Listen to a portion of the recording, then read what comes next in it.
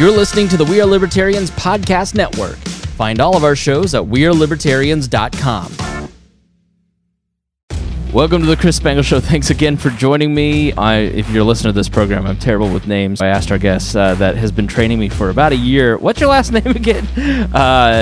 So I am actually in his gym at his house in the basement. He's a professional trainer, Sean Murphy. I met him through the Y. We've become good friends over the last year. He's been training me. Believe me, this physique is not his fault. It is steak and lemonade and chicken. But what I want to do, I mentioned a few months ago that we're going to be a little more personal. And me being more personal means I still want there to be a goal for you when you're listening. And as I hit 40, and I have a 5-month-old actually, he's 5 months now. Obviously, that adds new pressure to getting my fitness routine and my physical life more in shape. And I've worked on it the entire 10 years I've been doing this podcast. You've heard a little bit about that. I've been stuck in the 260s I lost 10 pounds, Sean. I was 330. And then in 2012, I saw a photo of myself at Rupert's election night party, and I went, I need to do something. And then shortly after that, after not doing much, I was getting divorced, and I was like moving all the food from my apartment with her into my own apartment. And I was like, microwavable cheeseburgers, microwavable burritos, microwavable this. I was like, I need to start doing something, especially since I'm going to eventually want to date. I think I was probably 310 at that point, and started doing my MyFitnessPal and tracking, and I was eating 5,000 calories a day. Yeah. It was bad. Yeah. It's easy to do. I know. If you've never tracked before and you track like just one day and you're like, I'm eating 2,500 calories more than I need to. Yeah. And so I have stalled a little bit, and I need some motivation. And that is public humiliation if I don't do it, which is part of the reason I want to do this. Part of the reason is also to promote Sean and his online training and to give you, the listeners, some benefit so you can work along too. I know most of you are in the 30s, 40s, 50s. You're probably dads.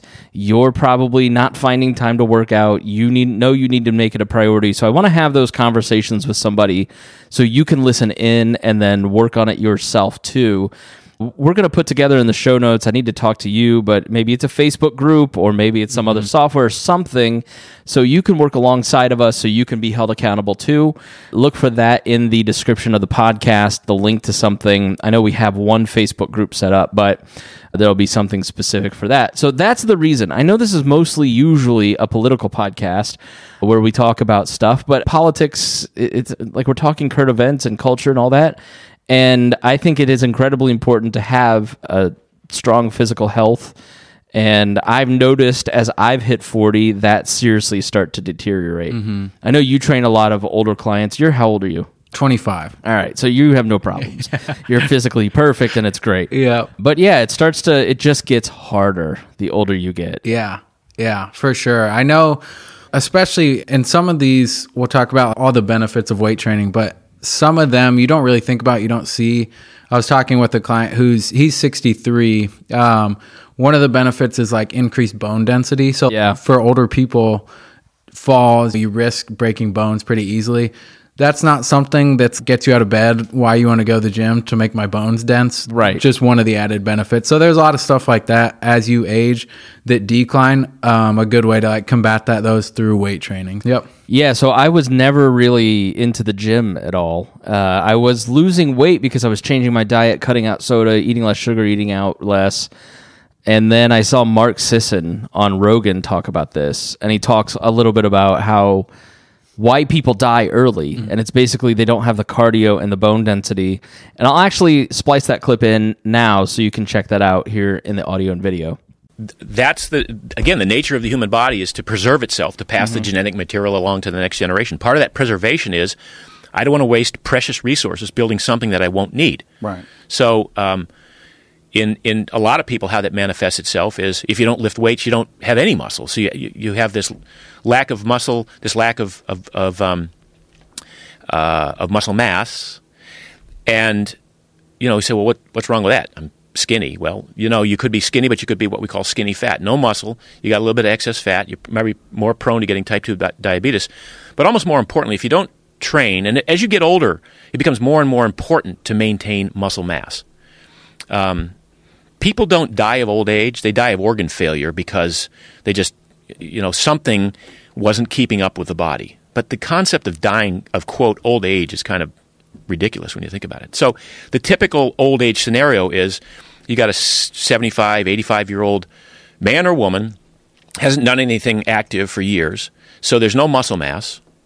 And because there's no muscle mass and they haven't done anything active, the bones, there's no bone density. So the bones go, hey, I don't need to build a structure because this clown isn't going to the gym and doing anything to require it. So I'm going to save resources, not build bone density. The muscles are not building bone mass. Now the heart's going, hey, this is easy. I can pump blood all day at 5% of my volume or maybe 15% of my volume. The lungs go, hey, there's no requirement for excess oxygen. This clown's just sitting around in a chair all day or watching TV or doing minimal activity. So the lungs, they sort of cease to function at full capacity. Same with the liver, same with the kidneys. And as you go down this path, then one night you get up to take a leak and you trip over the cat and you fall and you break your hip because the bone density sucks.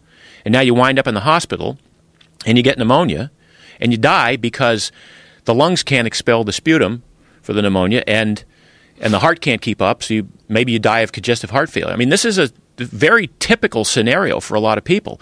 And it all goes back to creating a need for the body to want to change.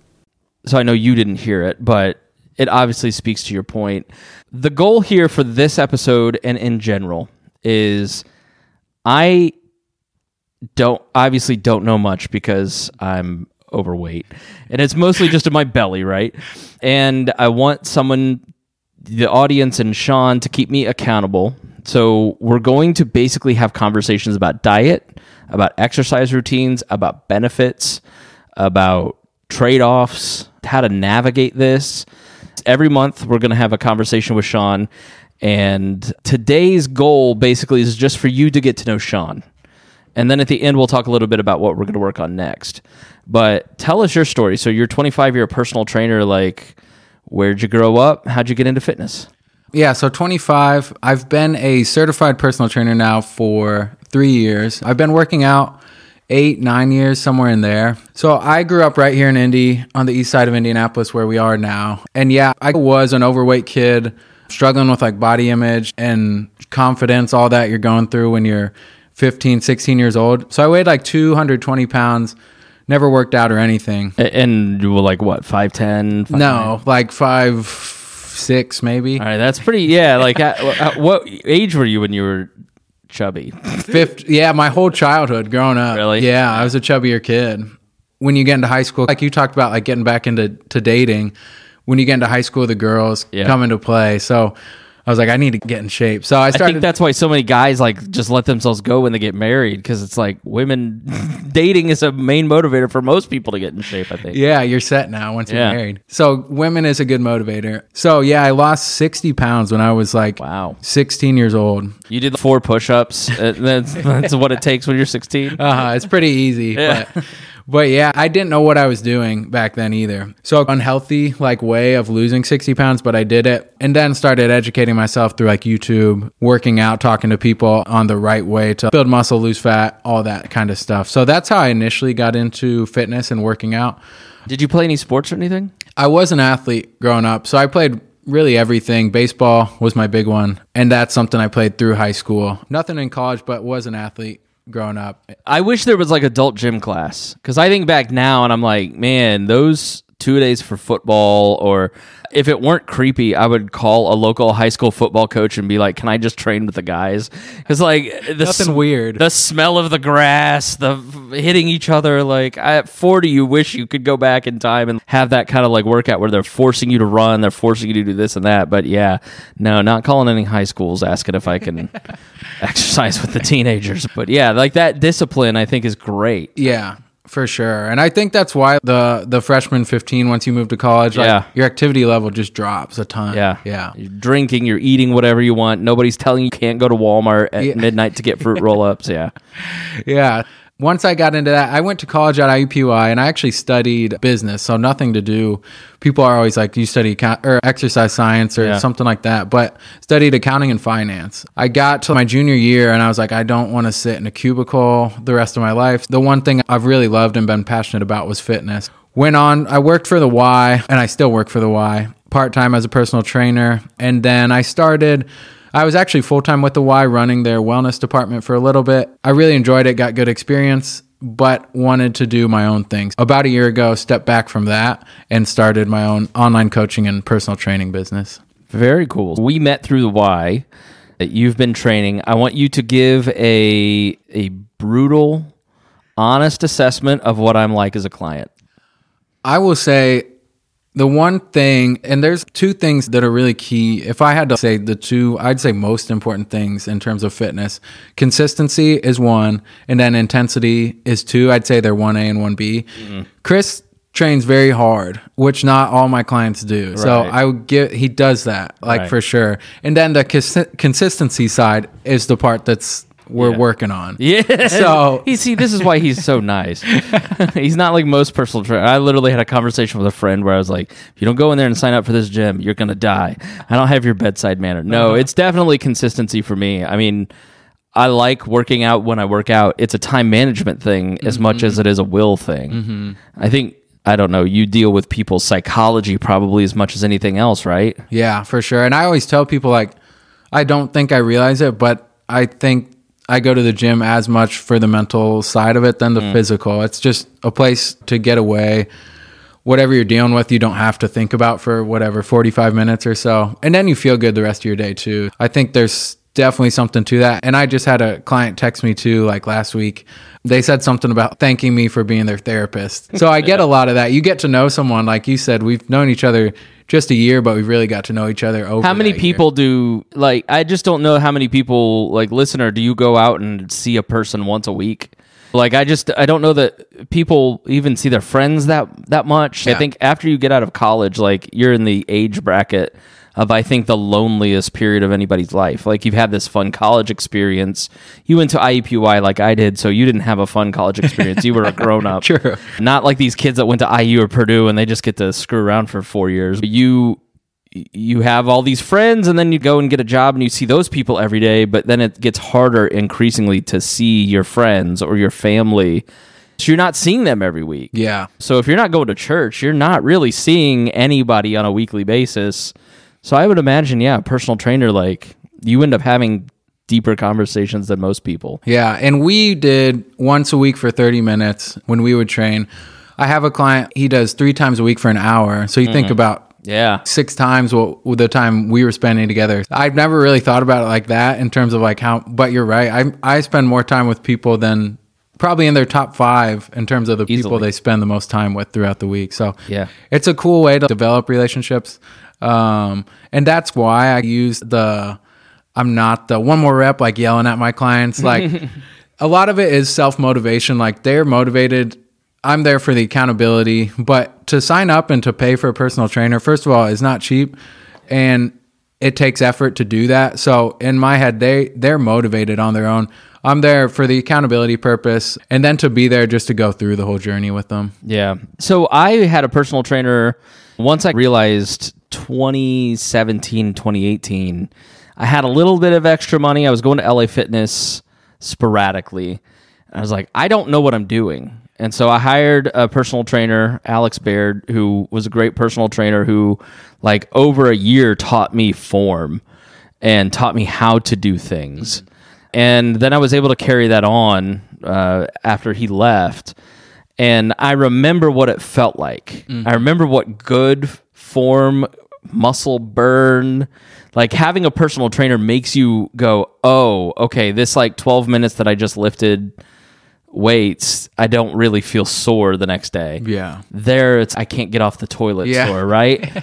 So I knew what it was like having a personal trainer, and I knew that I was going to Orange Theory sporadically, which I still do, which is like an hour-long cardio weightlifting thing. If you're like me, where I just want to take the thought work out of it. I want to walk into a place, have them tell me what to do, and then walk out. That's the benefit of an Orange Theory, an F45, a CrossFit gym, a personal trainer, right?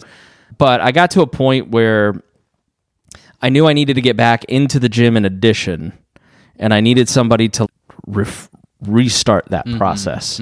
So that's something that you were able to help me do, is get comfortable in the new gym that I'm in, because I moved. Yeah. And so you go to the LA Fitness, you're comfortable with it, and then you come to the Y downtown and you're like, this doesn't feel comfortable. And I think having a personal trainer for a period of time helped me get comfortable. So there's all these different psychological reasons. What are some other reasons that people hire a personal trainer? I think we've hit on a few of the big ones. I think that thing about not having to think is huge. I think, like you said, people like just coming into the gym and knowing exactly like what they're going to do. Taking the thought out of it from a personal trainer, that's a huge part of it. I think being lost in the gym, like you said, but more so lost in terms of not having a purpose or a goal, not even knowing what that goal is. I have some clients who even like it's good and healthy to go to the gym, so you go and then you get there and you don't know what to do. They do what I do when I'm not with you, which is I walk in, I do 10 minutes on the treadmill, I get bored. Yeah. And then I go lift weights now, and then I'm like, it was a good workout, and I look down, it was 13 minutes since I've been there 23 minutes. Exactly. Because there's no plan to it. Yeah, and I think another one that I deal less with is rehabilitation or specific injuries. Like, that happens quite a bit. It's not the most like fun and glamorous, and then you touched on it, the form. So it's really fun to have, like with you had a trainer before me who really laid the foundation, and then I was able to just really focus on like pushing you. Yeah. That's really fun. It's fun to teach form like from the ground up as well. So a lot of people will get trainers because they don't know what good form looks like. Yeah. Yeah. So you also do online training. And so if you're not here in Indianapolis, you can still hire Sean to do training for you. Online training came along over the last, really like the pandemic. It feels like it like ratcheted up. But personal training is self-explanatory. You go in for 30 or 60 minutes. Somebody pushes you to do something. Group classes, you're inspired by the people around you. But online training, what is that? How does that work? Yeah, like you said, I think it blew up during the pandemic more than anything, and now it's a huge market. Online training, it's a little less expensive probably than personal training. You obviously don't get the in-person accountability, the in-person form coaching, in-person like adjustments on the fly. So you miss out on some of that. But what it does give you is a very structured plan. So say you came to me and you say, I want to work out 3 days a week. My goal is to build muscle, and I have 45 minutes for those 3 workouts, and say your knee is messed up or something. That's a pretty generic. Right. I have rough knees just because of my weight, so I don't like to put a lot of pressure on them. Yeah. So say someone gives that to me, what I will do is I'll formulate, and for me, I do 4-week programs. So you have a 4-week program. Say you do Monday, Wednesday, Friday. Your Monday workout for 4 weeks will stay the same. Your Wednesday workout for 4 weeks. You'll run through those 4 weeks. So you have, like we talked about, people really like knowing what they're doing in the gym, not having to think about it. Yeah. So that's what the online coaching gives you. I administer all my workouts like through an app, which has videos to show like the form. So it also has that. And then I'll do weekly check-ins. So every Sunday I text my online clients just checking in, like, how's this week of workouts going? What went well? What didn't? What do we need to tweak? Which that can be huge just because, I know I got Sunday coming. I need to have some answer to this dude. Exactly. Or you have to face, like, if, say it's Wednesday night, you really don't want to go. Sunday, you're going to have to face your trainer texting you.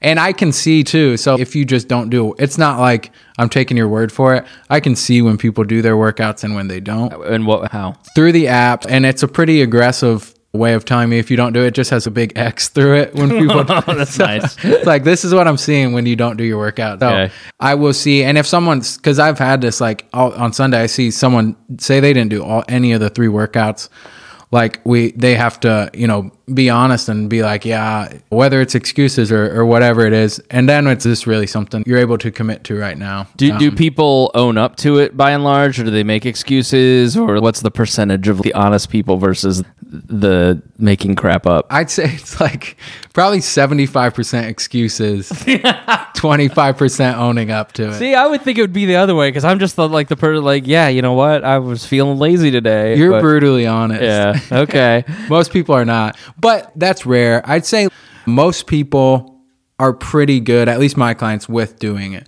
Again, it's something you're paying for. Yeah. It's a little less expensive, but you are paying for it. So there's It's a huge piece of it. It is. If you're paying for something, you're going to use it. Yeah. And you may, like, after 9 months, 2 years, 3 years, you may go, look, I want to change it up and do something different. But I think initially, or for a period of months or years, at least for me, this is how it works for me. I'm so ADD. I get bored easy. Yeah. So I'm like, I want to switch it up. Yeah. But that constant switching it up and lack of consistency, I think, is what screws me over, where I'll get to a period and I'm like, look, I need to have that consistency. Yeah. I think for me, it's time management. And I wonder how many of the excuses are time-based. Is that the biggest time issue, or is it just a lack of will and general laziness that people that are not following through on stuff? That's a good question, because again, people aren't always honest. Mm-hmm. But I would say time management, people being busy, is probably the number one reason people tell me they weren't able to work out this week. What's your objection to that? Like, how do you reply back as a coach? That I'm a coach who really doesn't believe in super long workouts. Like I said, you would do 30-minute workouts. I think if you train hard, 30 minutes, you can get as much. 30 minutes, say 2 to 3 times a week. 3 would be ideal, better. But that would be my objection. And if they're saying it's like the workouts, then we need to look at the workouts and how long they're taking. But I think committing 90 minutes out of your week, like if you break it down to that and that's sounds a lot better. But that's the reality of it. 90 minutes a week, 3 30-minute workouts, you'll make a big amount of progress. That would be my comeback if you're not able to commit 90 minutes a week to it, then maybe I need to see your schedule, because Right. What are you doing all the time? Because I know people are busy, and I get lucky because I'm a personal trainer. My life kind of revolves around fitness. I really have no excuse. Other people with 9-to-5s and kids, I understand that definitely can be That's hard. the biggest complication now, is finding the holes in our schedule so I can leave. Yeah. And that's the biggest hang up with Orange Theory, is my schedule has to match Reagan's schedule, has to match Orange Theory's schedule. And so I'm on the one a week plan, because once a week is enough to keep my energy. I went Monday, like I'm still feeling good, like at that aggressive hard hit cardio, where your heart rate is elevated for a long period of time, like that gets me by for 3 or 4 days before I'm like, I need that again. Yeah. When I go and work out and lift weights in between, it's fine. But so it's hard to do like group classes just because of the time factor. Yeah. So that's really why I've looked at personal training with you and then now this, because I have 30 minutes Yeah. 3 times a week. Yeah. I can get up earlier and go. Like, Exactly. I have literally 3 full-time jobs. I think if you're listening and you and a newborn, like, I have the time. And so if I have the time, I know you have the time. Exactly. So for you, how many times a week do you work out?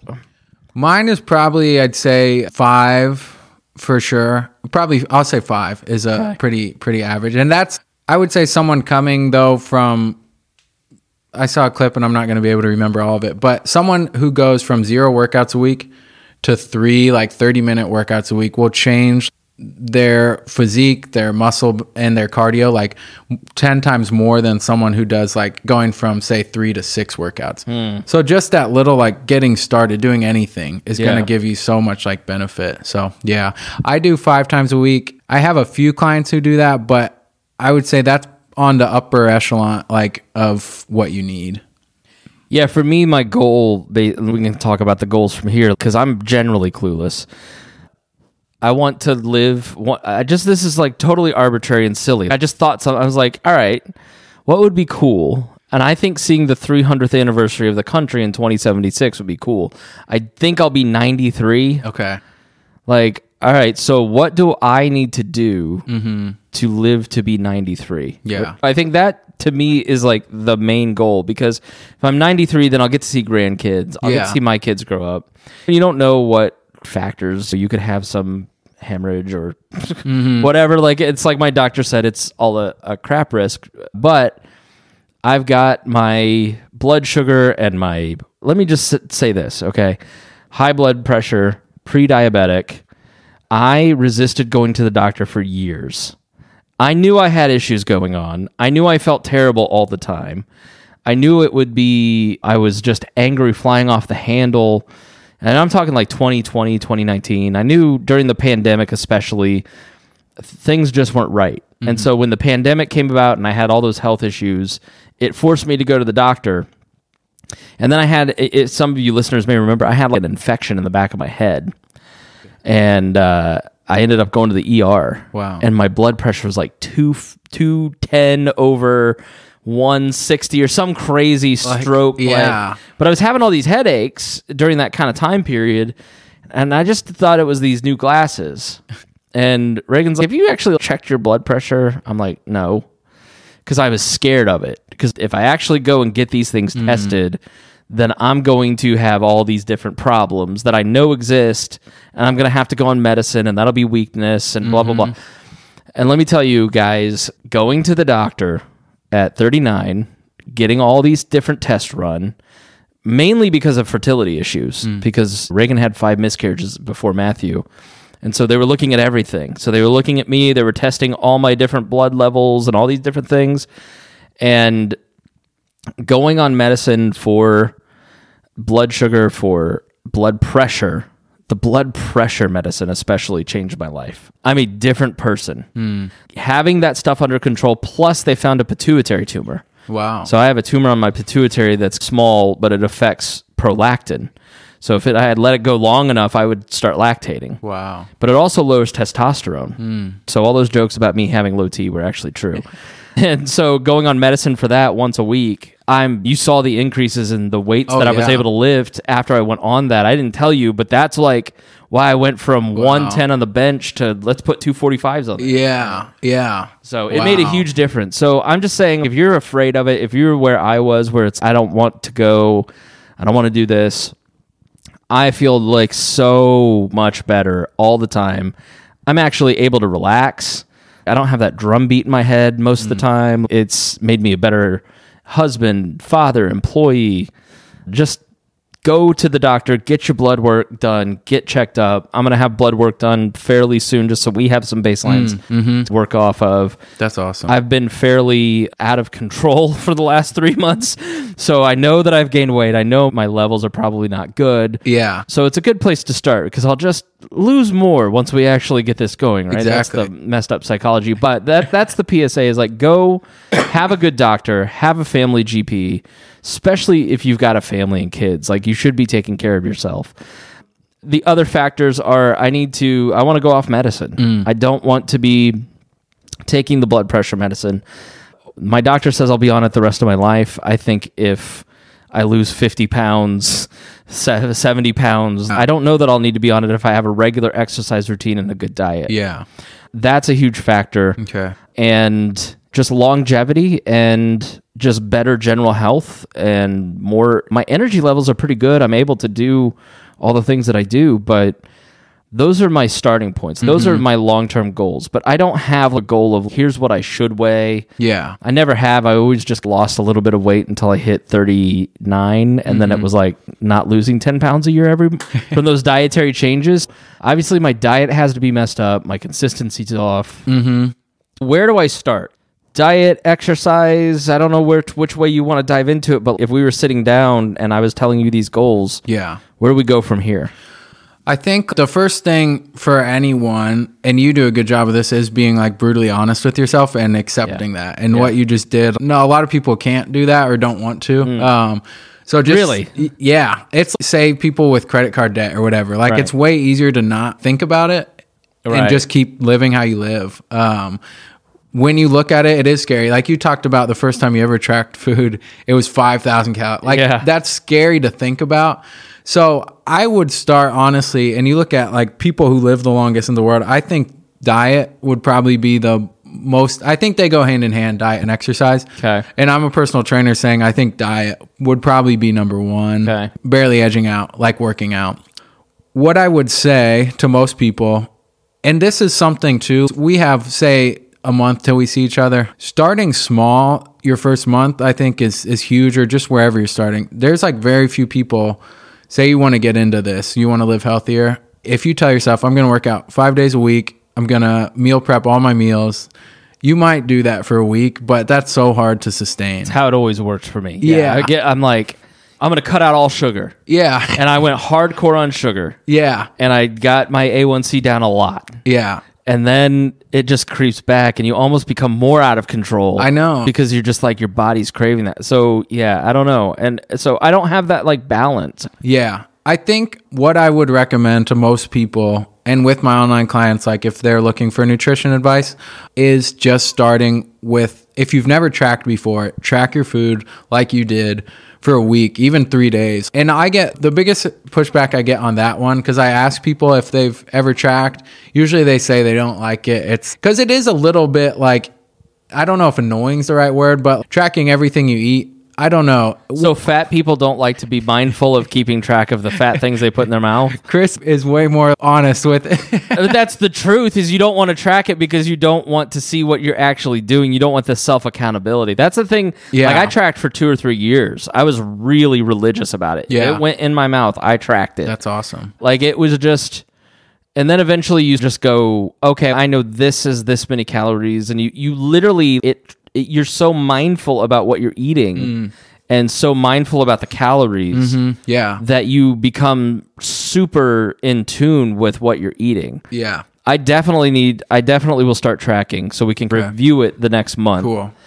Next month, because I just find that is incredibly important and it is time consuming. Yeah. Because now all of a sudden when you're cooking, think about portions. Yeah. And you're making spaghetti. When you're not tracking, you just grab the handful and put it in. Yeah. And then you scoop it out and you put it on your plate. When you're tracking, you actually start having to measure things. Yeah. And I think that's the annoying part. Yeah. Yeah. But like you said, it helps you really understand what a portion looks like, what you're putting into your body. I think, like you said, like we've talked about, it makes you be very honest with yourself, which is not always easy to do. I think, though, in terms of like balance, because you see people do these, we'll call them fad diets, whether it's like keto, carnivore, vegan, whatever. I think balance, like you talked about, is key. I think if you're on a diet that makes you stress out about what you're eating to the point where it can get unhealthy. And the whole point of this is to be healthier. So having a balance, and I think tracking your food helps you do that, as opposed to looking at like foods being maybe good or bad for you. This has 250 calories, this has 20 grams of protein and 5 fat. So you look at it a little differently than like good, like unhealthy versus healthy. You're investigating which is the better option. The other thing that I learned, like I never said this is off limits. Yeah. I think it made it tolerable for me all those years of like strict dieting, where if I want to have a Coca-Cola, I can. It's just a trade-off. You're just going to have to trade off somewhere else during the day. Exactly. You know, you can never, it's like, I'm never going to eat Coke again, drink Coke again, or I'm never going to have pizza again. It's not going to happen. But so it like trains you to be more responsible, because you are going to have pizza, you are going to drink a Coke, you are going to have candy around the holidays, you are going to do these things. Yeah. And one thing I learned, I think it was maybe Michael Matthews, I think is his name, he runs Legion Athletics. Legion Athletics. Okay, yeah. I think his name's Michael Matthews. He's a libertarian too, by the way. He wrote a book under the name Sean Patrick about the Bill of Rights, but it was Muscle for Life is the book.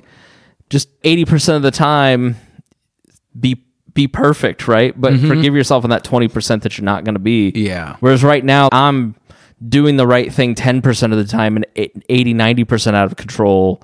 Flip that. And I need to get back to a place where I'm doing the right thing 80% of the time and 20% I messed up. Yeah.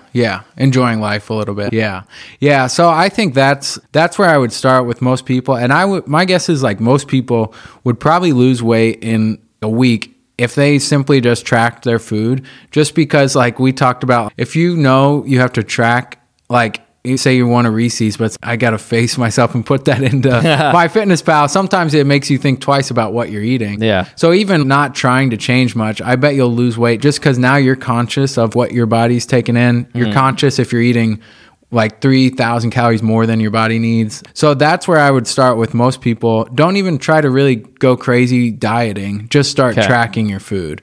That would be my first step for a month of tracking, and not changing anything too crazy with your food choices yet, but just consistently tracking. Yeah, I know the food choices have to change. Like to me, health food is the wheat bread with nuts in it that has some protein and some processed turkey. Yeah. Like I want a quick breakfast. Yeah. And so I'm like, I've got a few minutes. I'll just do this. So I'll eat that, but that's all processed. I know there's a problem there. I just don't know what to switch it to or where to go with that kind of stuff. Yeah. That's where, and this all depends too, because food nowadays is pretty expensive. So like I was talking to someone today, they have, if you really have money, which a bunch of people don't, what I would do is do one of these meal prep companies who make it really easy for you. Herculean, by the way, is amazing. Do you I've done them, but I don't have unlimited money. So like, I sparingly with them. But if I did, that's what I would do. Yeah. They make it so easy. If you don't have that, which I'm guessing most people probably won't do that, I'd say if you like, say I eat a burger out versus I cook a burger at home and it's the same burger. My burger at home is probably going to be way better. First of all, it depends what meat you're buying, but just the amount of oil, salt that restaurants cook with is insane. Making your food at home, and I know again that's a little time consuming, but if you can make, and I know we talked about meal prepping is not the most fun, but if you can make a pound of ground beef, it's really easy first of all to make. You just put it on a skillet and cook it and season it with whatever you want. And then you have a pound of ground beef. It can last you, depends on how much you eat. Same thing with chicken, whatever meat so a lean protein would be the base of almost every meal. It's more satiating. So if you're trying to lose weight, if you're eating a good amount of protein, you're going to feel more full. Obviously, if I eat 300 calories of lean ground beef versus if I eat 300 calories of cereal, I'm going to feel way more full from the ground beef. Right. So trying to eat whole foods, another like pairing that with a good carb. So some type of potato or rice, something like that. And then I need to take my own advice, but I'm not good at eating vegetables. I don't love vegetables. If you can eat vegetables, that would be huge. Again, it's going to satiate you for a low amount of calories, and it's going to be a lot of fiber, which helps you feel fuller too. One thing that always helped me, was it alive in the last 30 days? Yeah. And that was my general rule. Yeah. And that always worked pretty well. This processed turkey and this bread... Okay, maybe they were alive 30 days, but they will still be alive in 30 days, right? Versus a vegetable or it's going to go bad. A ground beef or a chicken that you can leave in the fridge for 3 days, right? Yeah. It's more perishable. I think there has to be pain somewhere, right? For sure. And this is the argument that I had with myself and my friend. It's no, that workout wasn't fun. Yeah. But that's why you have to do it. It's not supposed to be fun. If it's fun staying at home. Yeah. Or it's not fun taking an hour of your Sunday where you want to lay on the couch to do meal prep. There has to be pain. Yeah. For there to be some sort of gain. For sure. And there's some good, I've seen some stuff about, there's different types of hard. So like, living, say it's a trade-off like you talked about. You sacrifice and you eat healthy and you work out and do all this stuff. Later down the road in your life, you're going to enjoy life. You're going to feel good. You're going to have, and we talked about some of the expenses like personal training, a gym membership, food, all this stuff does cost money. You think about though, investing in your own health and yourself down the road will save you money, and you can't really put a price on feeling and good, enjoying life. Increased productivity at work. Yeah. Increased, I don't want to say productivity as a parent or spouse, right? There's that part of it. There's also the savings. I don't get sick as much when I work out. I don't have colds. You save money on cold medicine. And then let alone strokes later in life, or like I'm on a path towards, as somebody who's the breadwinner in my household, who talks for a living, I can't afford a stroke. Yeah. But I have to do something now before I get to that point in 5 years, 20 years, 50 years, hopefully never, right? I don't know. So it's strokes, heart attacks, the kidney replacements for if you're diabetic. Just think of the cost of all that stuff and the time and the diminishing of life that you have starting in your 50s. Yeah. I know everybody's living to their 80s now, but what's that the last 30 years look like? Are you like Geraldo? I don't know if you know who Geraldo is, the TV news guy. Yeah. Oh, yeah. All right. So he, the mustache. Yeah. He's 80. Go look up a video of Geraldo he's climbing mountains and versus like some of our 80-year-old grandparents who are just Joe Biden versus Donald Trump. Look at the virility of Donald Trump and I'm just kidding.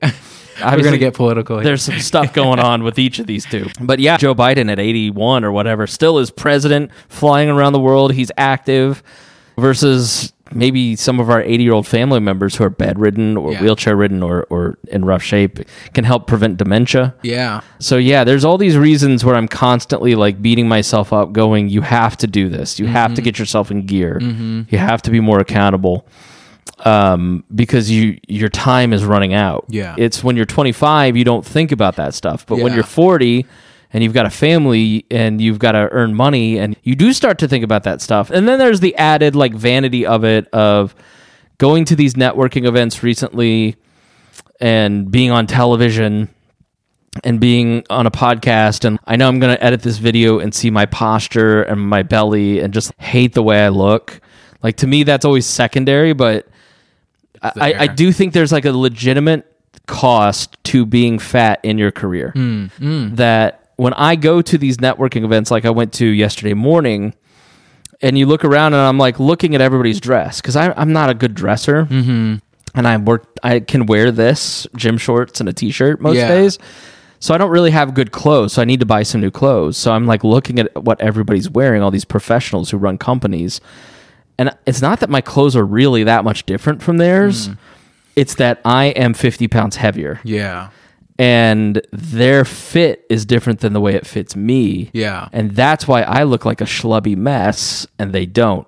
What cost does that have to a career? So I just think about all these different trade-offs that it costs you money because people don't trust you as much if you walk in and you are physically out of control. Like, I would put myself borderline physically out of control in terms of my weight, right? I know you can always go, at least I'm not on my 600-pound life. I'm on BET and not TLC. True. But yeah, you're not where you know you can be. Yeah. So diet, I think I'm on a different path. Like, I worked out recently with somebody who's at the beginning, and the workout was much different for the two of us. So, like, I've got years into starting and knowledge and stuff. But if somebody were listening and they're in that same position and they know they need to get started, where do they start? Like, other than, and Sean's not getting paid to do this. He's doing this to promote Blockhouse Fitness and his online training, and just because we're friends and it mutually helps both of us, content and advertising. So I would say contact Sean.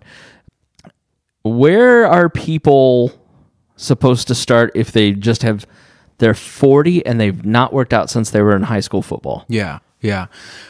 Again, I'm going to say the time, what I would ask is a general time constraint they want to spend in the gym, but a general recommendation like that I would shoot for that would get you, say this, I'll add it up to 3 hours out of the week, okay? If you can commit 3 hours a week, what I would do is 3 30-minute cardio sessions. Meaning what? So give me some examples. I would start, especially just starting. Chris talked about HIIT, which is high intensity interval training. So that's pretty intense. So I would step back. I would do LISS, which is low intensity, steady state cardio.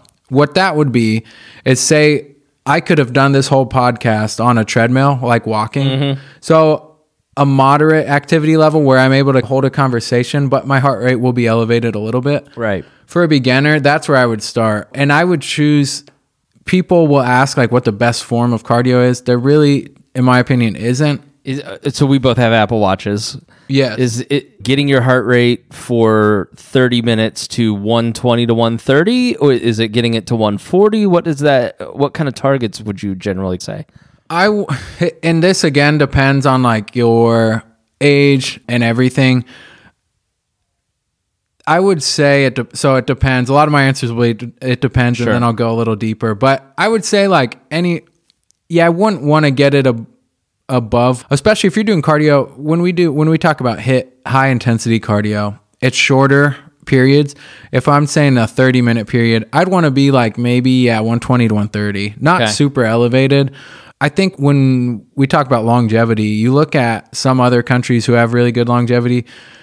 And this is another little tip. This is neat. So non-exercise activity, can't remember what the T stands for, but stuff you can do outside of the gym, just trying to be active throughout the day. When you look at other countries with high longevity, usually it's like people who are like shepherds and do manual labor. So Right. they're active throughout their lifestyle, not just the gym. It's like my friend who moved from suburban Florida to downtown DC, and she lost 30 pounds Yeah. in 3 months because she's walking everywhere. Yeah. Yeah. So if you can sneak like a little bit of that into your day, that's another little tip. But yeah, so I would start the 30-minute low intensity steady state cardio sessions. Heartbeat somewhere 120 to 140. You can look up like suggested heart rate target, and it will give you like for male, female, and then your age group. You can go down and it'll tell you where they would want you to target for your heart rate zone. So something like that. But yeah, I'd say like 120 to 130, maybe up to 140. Yeah. And then, so whatever cardio, that could be an elliptical. Chris, I know you like rower. Yeah. Something like a rower. A Stairmaster I would never do myself, but you can if you like them. A bike, any cardio and I would pick one that you enjoy. One thing that like what I've noticed at Orange Theory is set it at 3.5 and then adjust the incline.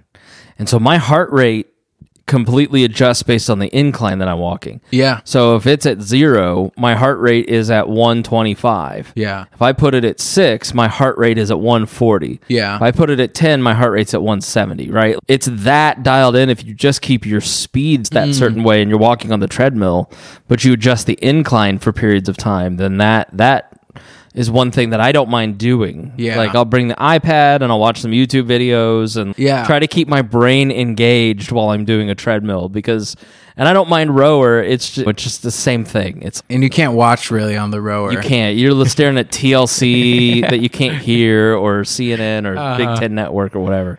But yeah, that's one thing for me that hack that I've had the last couple months is like I need to get in there and turn on the iPad. So I'm like, because to me, time is so precious and I have to be efficient. Yeah. So for me, going to the gym and just sitting on a treadmill for 30 minutes feels like death because it's not efficient. Yeah. I'm not using that time to work on one of my projects. Yeah. Or I'm not available to respond to things. So I think that's the biggest struggle that I have with consistency is just I have to hack it to feel like that time's valuable because I don't feel like that time spent on myself is valuable, right? Yeah. That's just the psychology of it.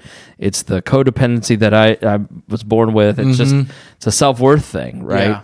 And I think that's the thing that is at the core of so much resistance for people. Whether it's resistance starting a YouTube channel, resistance writing a book, resistance telling your kid you love them, it's a self-worth issue. So I think if I can hack it a little bit to make it like, all right, I had this YouTube video or these things that I've got to watch for work or a podcast as research, then I can hack it so it feels efficient. Yeah. And then set the treadmill at 3.5, start at 0, put it at 4 for 3 minutes, lower it down, take a break, put it at 10 for 2 minutes. That's what has worked for me in keeping my mind engaged to make it feel like it's worth the time. I'm just transitioning the work from home to the gym and then back, right? Yeah. Because cardio is not fun. Cardio is like boring. At least with lifting weights, you've got that kind of like mental game of The all right, adrenaline's going. yeah, can I do one more? Yeah. Yeah. Cardio. And I think that's why some of those classes like Orange Theory F45 are popular because it makes cardio a little more enjoyable. Yeah. But that's a really good tip. If you have a favorite podcast, especially since we're talking here low intensity cardio, Yeah. you're able to go at a lower pace and say you have like work emails you have to knock out. Right. Depends on what job you have. Or if you just have some downtime, you can pick a video, watch a 30-minute episode of Netflix. We're lucky to live in where we live now. You can make cardio enjoyable. The treadmills at our gym literally have YouTube and solitaire on them. So I always see people playing games. We're spoiled now. So that helps get that like mindlessness when you're just walking on a treadmill. Another confession, I have a walking pad in my office that I don't use, right? Because my friend Caitlin, what she does, she works from home and she walks on the treadmill on this walking pad. That's $200 that you slide on it's like a treadmill without handles. Mm-hmm. And so you can just like, she puts it on 2.5 or 3 and gets in an hour of walking a day while she's doing her work at a stand-up desk. Yeah, that's almost, like I said, I think, and this is one thing we've touched on, trying to, because we talked about how big of a time, like constraint time can be. So like trying to do these little hacks where you can make it in your day, build it in your day, something like that, something like you working while you do it. Like that kind of helps your mental side too, that like you said, it's not time wasted, even though it wouldn't be time wasted if you're just doing cardio, but you're really killing 2 birds with 1 stone. That's a good idea. So if you don't know what you're doing, you've got a paper with my workouts that we went through that you can give to me that I can do. Mm-hmm. Excuse me. But you walk in the gym for the first time and everybody knows bench press. Yeah. Squats, I think, are intimidating. Yeah. No one wants to do deadlifts, right? There's dumbbells, there's these Nautilus machines, there's racks and people standing under them that know what they're doing. It can be very intimidating. Yeah. So what advice do you give to a beginner who walks into a gym in that situation and feels overwhelmed? Yeah. Other than hiring Sean. Yeah. Hire a personal trainer. Right. Yeah. You're right. So what I would do, again, if we're going with this beginner, you're doing, say you start with, you have the cardio down. The other part of that would be the lifting. So what I would recommend, say you start, I would shoot for 3 days a week, and I just do 30 minutes again. Try for 30 minutes. What I would recommend, so when you work out, you can do what's called splits. So you could do like a chest and triceps day, a back and biceps day. For a beginner, I would not start there. I'd start, and a lot of what we did was full body workout. So I would start with a full body workout and I'll break it down. And this is what I do if I have a demo with someone. So the first time I'm ever like meeting with someone, these are the 4 movements I'll have them do. It's a good like full body workout. Only 4 exercises. And what I would do is 2 to 3 sets of each. So when building a routine, let's make it simple. I would say we'll pick 4 exercises. We'll do 3 sets. Okay. And then I'd say anywhere from like 6 to 10 reps each set. So I'd start with that as our basic outline. I would start with some type of squat. And when I say squat though, you can do, like you said, a barbell back squat is a complex move that you might not want to do as a beginner. What I would sub that for is a leg press. So leg press machine. So this is a little tip. I'd say for beginners, there is no like, I use machines more now. Interesting. Than I have my whole career of lifting. I call it a career, but I use machines a lot. Machines are super nice too for beginners because they're super stable. And the path, say I'm doing like a row, which is taking something from here to here. If I'm on a machine row, that is literally all the machine is going to do. Right. If I have a barbell or a dumbbell, I'm trying to do a row, I can really mess up the form. Yeah. So I would honestly tell beginners to probably start with a lot of machine stuff. I think that would be a good tip.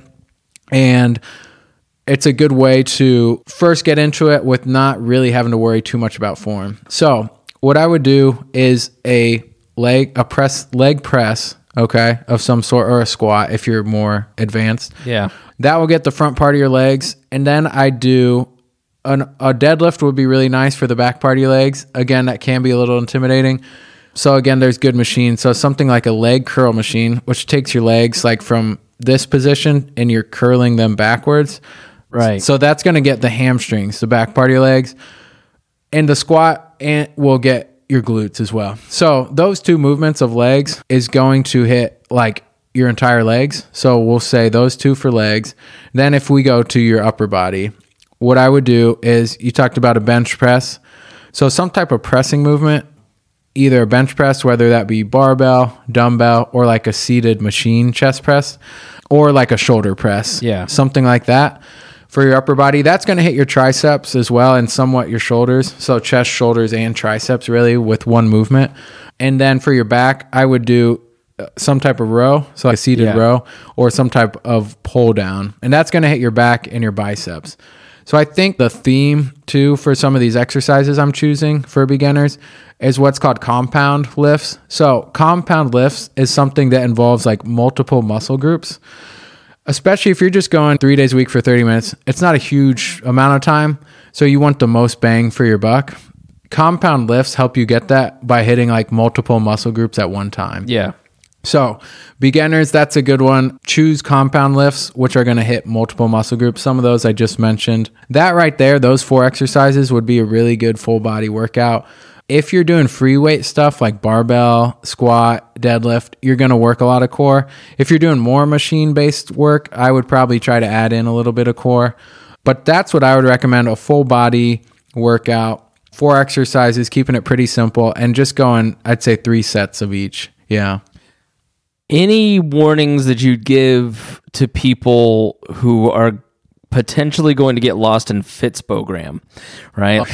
You can get lost with the butts all day, or going on YouTube, and I think it all is really helpful where all those exercises you just explained, you can go find somebody that can give you the mechanics of it. Yeah. But you can also get lost in, I think, this like really unhealthy body dysmorphia land where you're learning from people that are 22 that literally spend all day working out. Yeah. And you're not making that progress, or they have kooky ideas. And when you're traveling online, what kind of stuff would you watch out for? Yeah. If you're new? I think the biggest thing to keep in mind when you do that is that social media is you see the highlights of everyone, right? When you see these pictures and videos, these people are like really good lighting. Maybe they've just worked out, so they have a pump, so their muscles look nice and full. So there's some tricks that go into social media. Again, nowadays too, in the fitness scene, there's a lot of people who use enhancements, not natural people. So if you took, No, they're all natural. what's his name? Mike O'Hearn. Yeah. Yeah. So you have to keep that in mind. These people, if someone took steroids, and there is so many side effects like stroke, increased risk of stroke, increased risk of cardiovascular. I'd never tell someone to do it, but Small testicles. yeah, Don't leave that out. Yeah. that's the biggest one. Yeah. That's most the worst important. one. Yeah. Kidneys be damned. I don't want big, small balls. But yeah, with some of that stuff, those people make progress. They could literally do anything or nothing, and they'd make more progress than you and I would ever make. That's one thing to keep in mind. I'd say if something sounds too good to be true, it probably is. Maybe one of the most important things to understand is this is a very long journey. I'd say most of that like quick stuff that they're like, you're going to build a big chest in 2 months with this workout routine.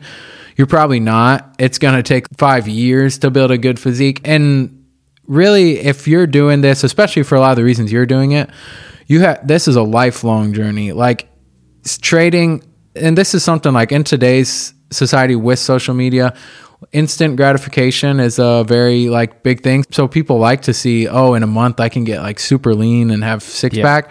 You can't, it sounds too good to be true because it is. That's one thing I'd keep an eye on. If it sounds too good to be true, it is. The fitness industry now is so big in terms of money. Like people spend so much money on fitness, and sadly, like some people take advantage of that and just are in it to make money. Yeah. So they're trying to quickly sell whatever they can. So like I said, if it sounds too good to be true, it probably is. That's a good. And on social media, you're seeing people at their best in great lighting. Don't compare yourselves to, if you're just starting, don't compare yourself to someone who's been lifting for 5 years, they're a trainer. That's their entire life. You're your own person on your own journey. So I think that's important to remember. Yeah. The other thing before I ask for my homework is don't be intimidated to ask other people in the gym for help. I am a very shy person in real life. I don't want to bother anybody. My MO is that I bother people, so I don't want to bother anybody. But especially at Baxter YMCA, where I worked out initially, and at LA Fitness in Southport, people would come up and go, "Hey, you're doing your form wrong." Like it was like a gym culture. It's not as much as the Y that I'm at now. If I walked up to somebody and said, "Hey, could you spot me?" or "What did you think of this squat?" Somebody that looks like they know what they're doing. Are people generally okay with that? Are they okay with being tapped on the shoulder? Or what do you see when you are in the gym all day? Yeah. I think most people are. And I'd say too, don't like the people that work there. I'm a personal trainer, but if someone asks me for advice, I will give it to them. Yeah. Like, I'm not going to give them a full workout plan, but if you tell me if your form looks good, we get paid to do this, so it's what we do. And that's, for me, I'd be thinking maybe that's a potential client, so you want to give them a good service. So sure. I'd say take advantage, too, of the gym employees that work there. And then I'd say most people, a little gym etiquette, like if they're in the middle of a set or something, don't take their earphone out and tell them, "Can you spot me?" So wait till they get a little bit of a break. But yeah, I'd say from what I experience, almost everyone, I don't have many bad experiences in the gym. Most people are super friendly, even though in the gym, everyone in the zone, headphones in. The bigger the dude too, like Ronnie Coleman behind you, the bigger the dude, the more eager they are to help. Yeah. Even though they feel the most intimidating. Exactly. Yeah. They're the nicest dudes. Yeah. Yeah. Yeah. So you don't, like you said, don't be afraid to ask. I know it can be intimidating, but from my experience, like I've worked in a gym now over 5 years, and like almost everyone there is super, super polite. And I'd say like the only time like people either get hurt or like people who work at a gym might get annoyed with someone is if they like don't ask. So then they're doing like you hurt yourself, or like you're like, "I don't know what this machine is." Like when you don't ask questions, that's when you might get in some trouble. So I'd make sure to utilize that, ask as many questions as you can. And that's how too you get like gym friends who keep you accountable. I think we haven't really touched on this, but a big part, and I see it with the senior community, like with the Ys, the social side of it, of having people who know you go there. If you haven't been there in a week, they're like, "Where's Chris been?" So keeping you accountable. So making friends in the gym can go a long way, more than just the form and that, but the accountability, and then like building relationships even too. Yeah. Yeah. All right, what's my homework for next month? What do I need to bring to the table here for us to discuss? Okay, so I'm gonna on MyFitnessPal. This is a good tip too. You can add friends on there. Okay. We can add each other. We'll be friends. Okay. And if you are wanting to start or do something, pick someone and just be like, "Can I do this together?" That way you can keep each other accountable. Yeah. Feel free to send me an email at chris@chrisspangle.com and Sean and I can become friends if you don't mind. Yeah, no, that's a good idea. So we'll be friends. What I would do is just try to track your food as consistently as possible through this next 3-4 weeks. Okay. What are you currently doing in terms of exercise? You're doing one Orange Theory a week at least right now. Okay. And if time allows, I've been getting into the gym like once extra. But really the last 2 weeks, for instance, it's just one Orange Theory. Okay. Yeah. Let's go with shooting for 2 Orange Theory. Okay. And then 2 strength training sessions. So I only have 1 on my package. Okay. So Orange Theory? So Orange Theory, yeah. Let's do one I'm on the poor plan. Yeah. Let's do 1 Orange Theory. And then could you do 3 30-minute strength training sessions? I'm going to do what you tell me to do. Let's do it. That's part of this deal is then you have to be mean to me and the audience has to be mean to me if I don't. Okay, because we'll have the clip of you agreeing to. Yes. Okay. I agree to do whatever you tell me to do. That's actually perfect. So because I just talked about 3 30-minute cardio and 3 30-minute strength training. Yeah. So you'll get a 60-minute Orange Theory, and then you'll have 3 30-minute strength training sessions. Okay. And we do those full body sessions. I have some of your work. So just cardio Orange Theory, and then like I'm sure I can do cardio if I go work out at the gym, like walk on the treadmill or whatever. That's extra credit. Okay. All right. But the goal is basically to go and do those 3 full body workouts for 30 minutes in addition. And I would add with most of my clients, I do a 5 to 10 minute cardio warm up. Okay. You can throw that in. And that's a little cheat code. That's an easy way. Say you do 5, that's 15 minutes, 15 to 30 minutes at the end of the week if you do that before every workout of extra cardio. So just a little cardio warm up before. You can throw that in. Okay, that it? Yes. That's it. The 3 things, we'll go over them. Tracking food consistently in MyFitnessPal. the 1 Orange Theory class a week, and the 3 30-minute strength training sessions a week. Okay, so next week I've got to travel. Okay. So I'm going to Bowler, Wisconsin to a casino. I'll be gone Thursday, Friday. Okay. So I can shift things around, but we'll talk about travel sometimes when I actually travel. Yeah. Because we got to leave some things to talk about other months or whatever. Yeah. But yeah, if you've got questions for Sean too, please send those in because we're going to get together once a month, track this stuff. I'm going to ask Sean to bring stuff if he wants to rant about, I don't know, what's your fitness. I do love talking about it. Yeah. But if you've got questions, then please, it'll be just for entertainment purposes only. But we will be happy to entertain you with answers to any of your questions. Chris@chrisspangle.com. Send me an email there. Sean, thanks so much. Give a shameless self-promotion for your company if people have listened to this and they go, you know what, I'm ready. Yeah. How do they get online training or personal training? How do they contact you? I am going to make sure I give you the right Instagram account. Yes, please. And I'll make sure to put that in the show notes too, so people can follow Sean and get involved there. Our most active social media, I'd say, is Instagram. And that is just BlockHouseFitness_Indy. So BlockHouseFitness_Indy. And then we do have an email for that as well. So our email is just blockhousefitness@gmail.com. But if you message me on our Instagram or email, either one is the easiest way. Instagram, like I said, that's our most active. So there's a good amount of content, like stuff going over form videos, like taking people through my workouts. So you can get a good idea of what I do, what might be good for you. So yeah. A couple of nice shirtless pics too. Yeah. There are some of that. And that's what I talk about. Like this, if I took my shirt off right now, like it would wow no one. But when it's on social media, it's going to look good. Yeah. So that is a trick. The social media game is real. Yeah. Yeah. All right, Sean, thanks so much. Cool. Thank you, man. That was fun. Yeah, thanks for joining us here on the Chris Spangle Show.